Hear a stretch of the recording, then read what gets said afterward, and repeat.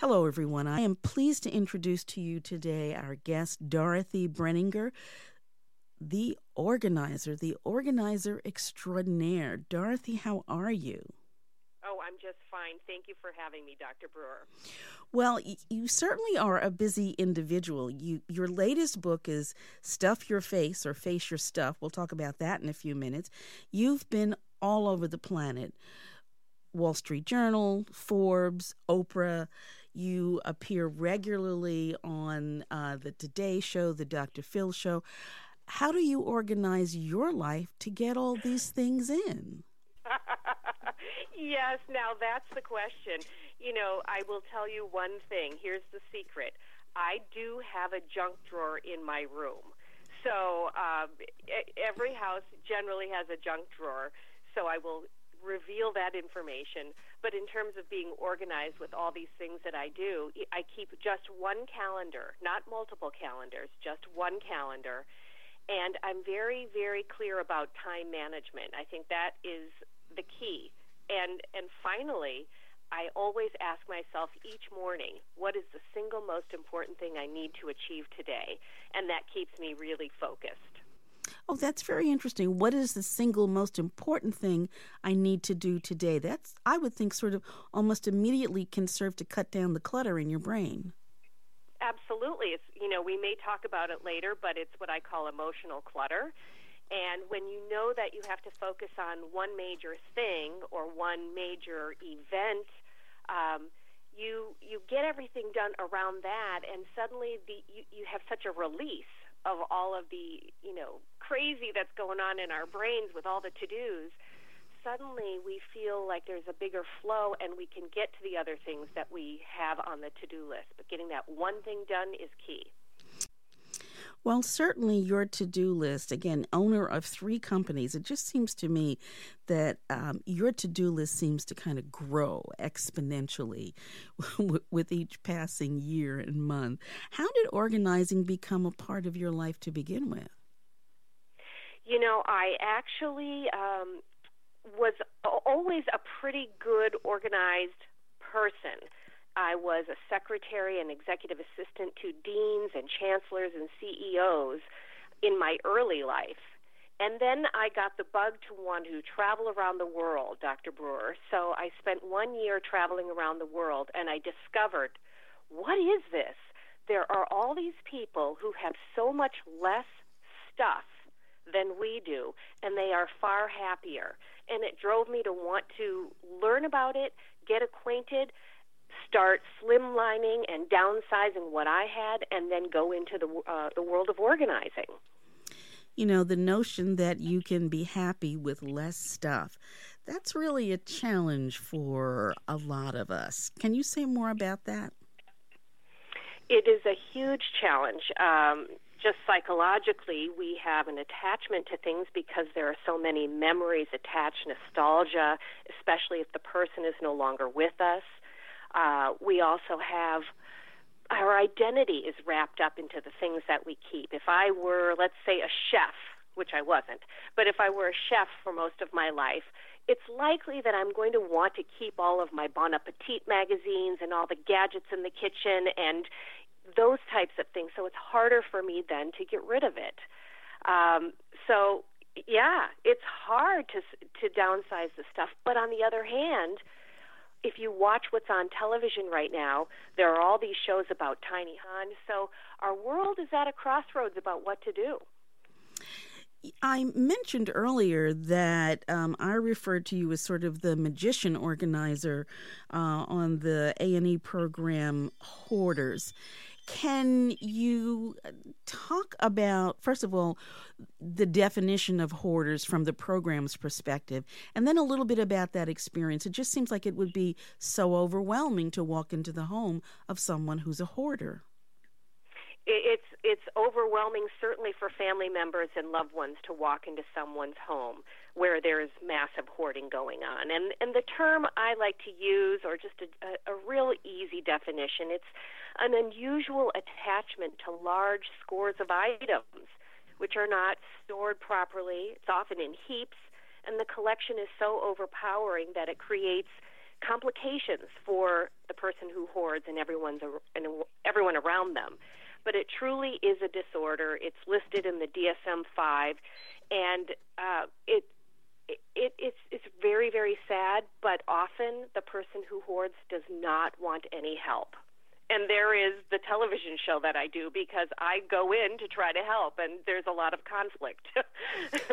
Well, just listening to the way that you sort of describe the experience of hoarding, it sounds so much less judgmental than you're a hoarder, you've got to get rid of this, you're making me nuts, which is how people tend to talk to hoarders. So from the perspective of the program and from your experience within the program, and clearly you're aware of the DSM-5, which is the diagnostic statistical manual that clinicians use in identifying an accurate diagnosis for the individual.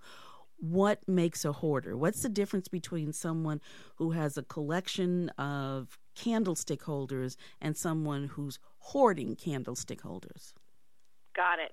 So real quickly, because I want to tell you the difference, but I also want to give a solution, which is free to everyone. So if you want to learn more about hoarding and the levels, I want you to consider going to the Institute for Challenging Disorganization. And just Google that, and you will be able to look up the different levels of hoarding to see what's going on and get the proper definition and get some help. It's all free to you. It's good information. But also the difference between someone who just collects candlestick holders and hoards. The person who collects will generally have them stored and displayed in a beautiful way in a cabinet. They dust them, they take care of them, they bring them out at a certain time, they tell the story about them. It's a collection. Or they keep it packaged so that they can resell it at another time. So there's care around it. Hoarding is the person has those same candle holders, but they're mishmashed in a heap along with old pizza boxes, plastic recycling, food, magazines, clothing, tools, and it's just stored at the bottom of all of that, and one's half broken and the other one's still in good repair, and they can't find them, and it's tragic. So you can see just the way that we hold dear the item that we're collecting versus the item we want to hold dear that's piled up in a hoard. And as you describe the difference, I can almost feel myself starting to feel anxious just at picturing what you're describing. What's it like for the person who is the hoarder? Because they don't feel anxious necessarily around all of that stuff. How do they feel? Oh, there's a great sense of comfort, Dr. Brewer. For me as an organizer to come in to help someone clear the hoard is anxiety driving. It's the worst experience for them. They don't want me there. They don't want me touching their stuff. One of the reasons, and there are many, but one of the reasons that a person may hoard is because there's been a major loss in their life, and that stuff represents a great big hug. And so when you remove all of it, it's the worst thing. So they feel very comfortable. They know where things are, even if it's piles of envelopes and bills located inside the stove or the oven, which is no longer working in their kitchen. They know that they can find their last bill in there and pay it. When you add to it an understanding of the things underneath the hoarding behavior that can generate the hoarding behavior, then the anxiety can begin to fade some as people can begin to have compassion instead of anger for the person who's engaged in the hoarding behavior.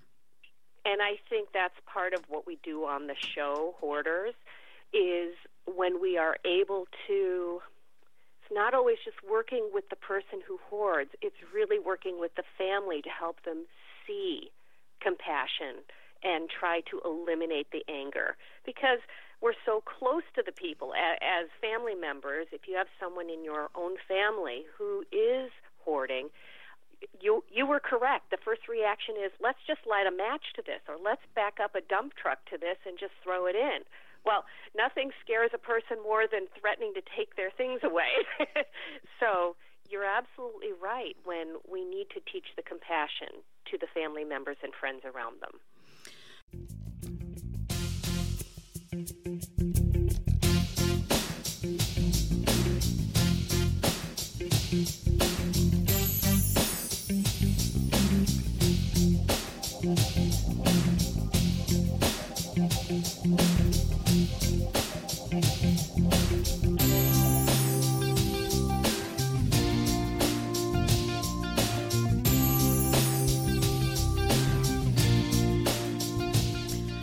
We've been talking thus far about the physical things, the physical clutter in which a hoarder lives. But you've also talked about and written about not the physical clutter, but the emotional clutter. What are you referring to when you talk about emotional clutter? Yeah. Clutter can come in the form of so many things. I have authors who, have so many books and so many ideas that they can't decide what to write first or which article to go and proceed with next. People have all sorts of clutter. I talk about body clutter, which is having too much weight on your body, too much, as I call it, flour and sugar on your body, or quantities. But emotional clutter is the stuff or the thoughts in our head that keeps us paralyzed from doing things and moving forward. I'll give you an example. For me, because I know we're also talking about caregiving today, but my highest weight at one point, Dr. Brewer, was 200 pounds, and I'm short. I'm just barely 5 feet tall, and I got there because I had to deal with my sister's cancer. She was diagnosed with stage 4 terminal cancer, and I thought, oh, gee, I need to move back in with her, help her out. She and my mother lived together. I was 45, moving back home with my mother. I was doing the hoarder show by day, working with clients in early evenings, caregiving in late evenings, and eating ice cream and everything else at night, and gained all of this weight. And so I noticed that because I felt guilty and I was paying her bills and my bills and doing for the whole family, I was overwhelmed, but I did it all because of guilt, and that's one of the characteristics of caregiving. And that was emotional clutter. I couldn't release that for a long time. So finally, I was able to let it go. I did lose 75 pounds, and it was because I moved out and took action around this emotional clutter. So that's one example of having guilt as a point that was a paralysis for me. And what generated the guilt for you? Well, for me was my sister was not healthy. She's pretty much my age, and here I am, what seems to be, romping all around the United States, traveling to all these cities to do this television show and be on TV and go on the Today Show and go on Dr. Phil and hair and makeup and pretty outfits, and it seems like a great life, and I'm able to walk and talk and be happy, and she's in chemo, and she can't work, and she can't pay bills, and she can't get out much. I carried the guilt. So you were healthy and she was not. Right. Is now you created an ebook called Cancer Concierge. Was that in response to the experiences you were having with your sister Pat? That's so kind of you to ask. It came about because of that, and my business partner. Think life is strange, right? She has a sister as well. Her name was Selma Schimmel. And Selma was the youngest cancer survivor. It's not the youngest, but she had cancer in her teens and battled cancer all the way until just a couple of years ago.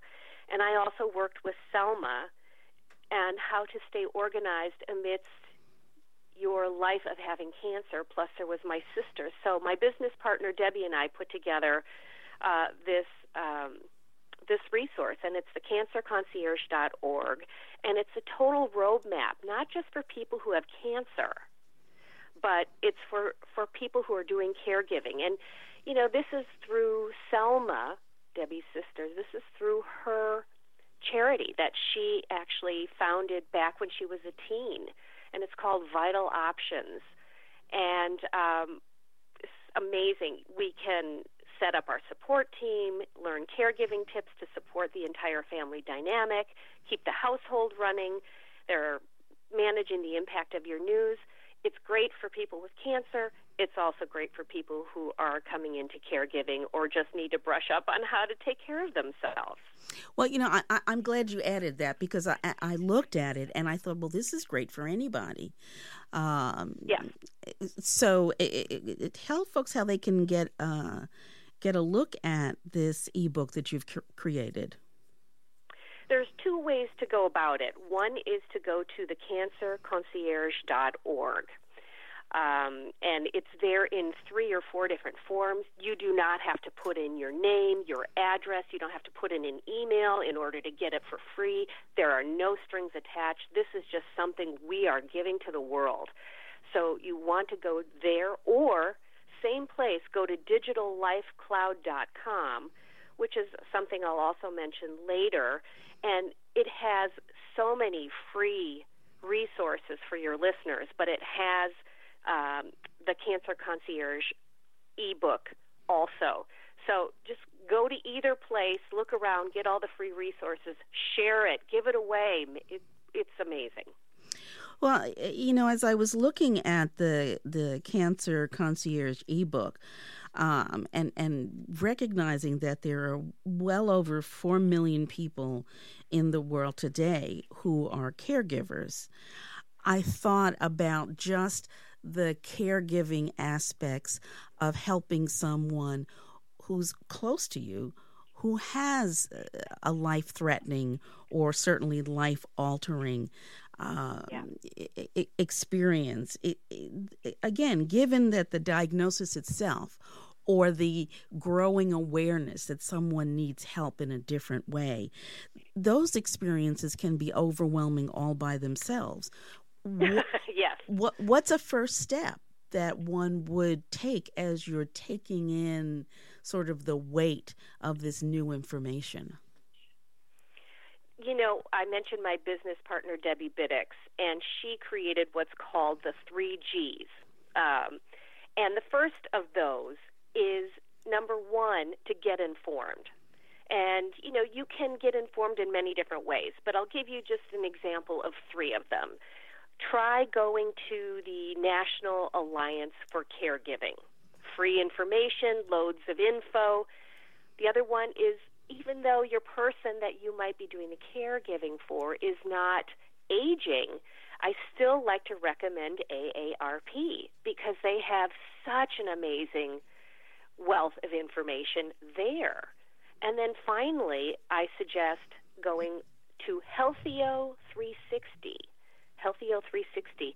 That provides you lots of videos about how to, you just look up the certain disease that the person is experiencing or has, and you can get support from those videos, information. They also have a support group there. So those are just 3.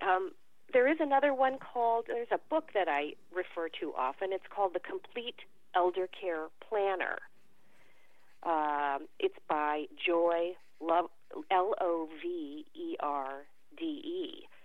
And that's a great book that has lots of information, but you could also, visit digitallifecloud.com where you can get that same stuff, and it's all online. It's sort of, what feels good and right for you.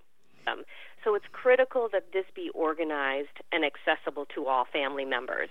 So you can do it both manually or digitally. So if you're going to do it manually, I want you to put together a binder where you can just even take sticky notes and post, these are all blood tests.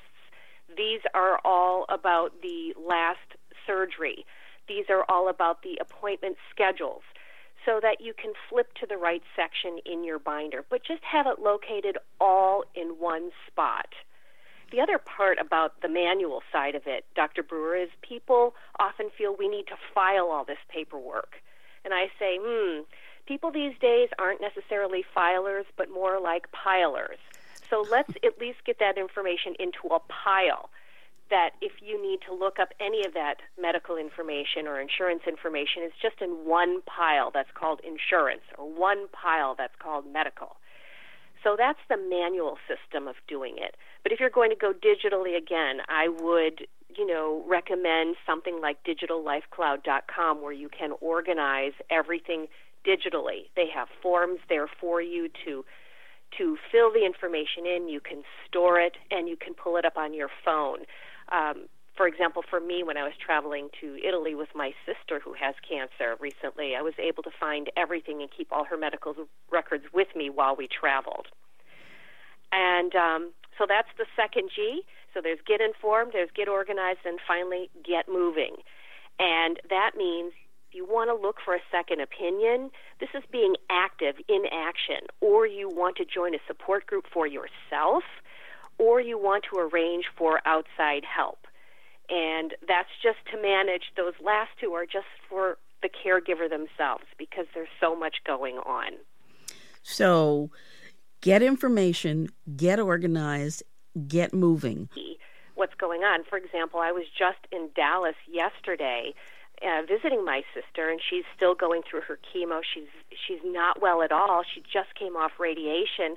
She's no longer reading anymore, Dr. Brewer. My sister reads the newspaper faithfully every single day, and she reads a book, a chapter at least every single night. She wasn't reading. And then I also noticed that her handwriting was crooked when she was writing. It was not staying in line. My sister was meticulous about this. These are just tiny side effects that I'm seeing, but it's something that I can write down and track so that I can say to my doctor, she's no longer interested in her favorite thing, reading, and she no longer can write even in a straight line. She wobbles when she walks. So these are all things that is really good input. And when we went to see the doctor, he said, oh, yeah, these are the effects of the radiation. I can give her this particular drug to counter that. Not that she wants more drugs in her system, but Sure. Just that simple reporting allowed us to shift the caregiving that we were giving her.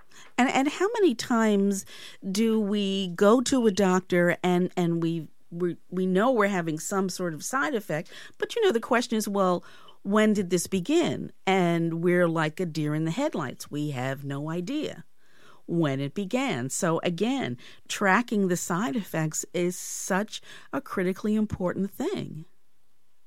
Absolutely. In fact, there is another book out there. It's called The Senior Organizer, which has all of this information where you can track side effects, make note of the doctors and the appointments and the medication, or you can do the Digital Life Cloud, which either way, one is, I bring up both all the time because some people are moving to digital version, so they have it on their phones or their iPads or tablets when they're at the doctor's office.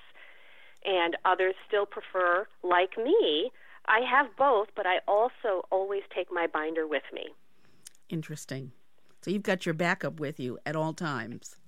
It's so critical to take advantage of those kinds of services. And, so many times people will say, and I would suggest perhaps one gender more than the other, who needs a support group? I'm too busy. But these support groups can be lifelines if you have found one that is a good fit for you. Yeah, and I have what's called the self-sufficiency fallacy. It's a fallacy, not only for me, but I give this in lectures all the time. But we think that because we can do this thing, I can care for somebody else. I can work. I can put out a family newsletter. I can do the holidays. I can drive. I can. It's a self-sufficiency fallacy because we can't do it all. And so just because we can doesn't mean we should. And that's why you want to, use some of Debbie's 3 Gs, which is, not just get informed, but to, get help, get support. We need the support. You want to design your team, get your support team together, just to find a few people who can do a few things that lift the burden. One person can do grocery shopping, even though you know how, jeepers, who doesn't, and you normally have the time. But what if you just didn't have to worry about that one thing, and someone would pick up your groceries twice a month? Just that one thing helps. The belief for many people that caregiving has to be this exhausting, burdensome, oh my goodness, do I have to do this another day kind of a thing, can really get in the way of the critically, emotionally, and physically important need to, as you said, find supports, find folks who can pick up the slack, or even when it doesn't feel like there is any slack, give you a break every now and then. That's just so important to you, certainly your physical health, but absolutely your mental health. I want to scream out to the world and say, this is your life. You may be a caregiver, but this is your life. You only get one. The person for whom you're caregiving only gets one. I like to divide it up and say, let's do a one for you, one for me plan. That way everybody gets to live their best life and get the best care they can. So I do caregiving for my sister in Italy. We're there all day. I spend the day cooking. I get her food together. I make sure she's sleeping. She took her medication. We're on vacation. One for her. Are you okay, Pat? Yes. Okay. Do you feel comfortable? Do you have the phone right next to you for an emergency? I'm going to go out and see the Sistine Chapel right now. Really difficult for me to do. I'm going to be gone for 3 hours, but this one's for me. And when I come back, I'll kind of sit with you and tell you about it and read to you. Does that work? Yes. So one for Pat, one for Dorothy. But it's got to be one for you, one for me. Otherwise, the resentment comes in, or in my case, the weight gain, whatever it is. You want to, it's your life. Enjoy your life and also do some caregiving. You can actually fit both in the same experience and be okay. You can. It takes courage, Dr. Brewer. That's where the support comes in. Get the support. Get the courage. Take care of you. Dorothy Brenninger, who is the founder of the Center for Organization. As we've talked today, there are so many things that you do and so many services that you offer.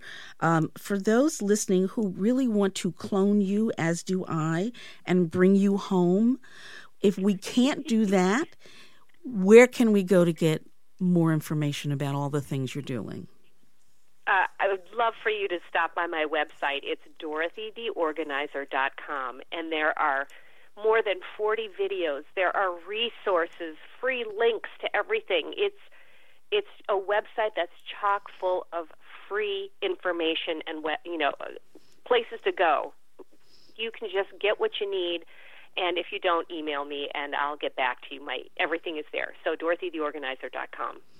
Terrific. So for all of you who are unable to clone Dorothy, dorothytheorganizer.com is the next best thing. You're too kind. Thank you so much, Dr. Brewer. Dorothy, thank you so much for joining us today and giving us so much wonderful information that we can use right now to enhance the quality of our own lives. Thank you. My pleasure. And folks, thank you for joining us today on this edition of MyNDTALK. MyNDTALK is brought to you daily as an educational public service. It is not intended to replace any work that you might choose to do with a medical, mental health, or other professional. MyNDTALK is produced by Jim Brown and 26x2 Communications and is available to you on demand at MyNDTALK.org. That's MyNDTALK.org. There are any number of places online where you will be able to listen to a MyNDTALK program. But the easiest thing to do, if in addition to going to MyNDTALK.org, is to download the MyNDTALK app. You can get the app at the iTunes or the Google Play stores. And folks, I want to remind you that if you would like to be in touch with me directly, Pamela at MyNDTALK.org is my email, and I answer my emails. That's PAMELA at MyNDTALK, MyNDTALK.org. And remember always, if it's unacceptable, then it's unacceptable. You take care.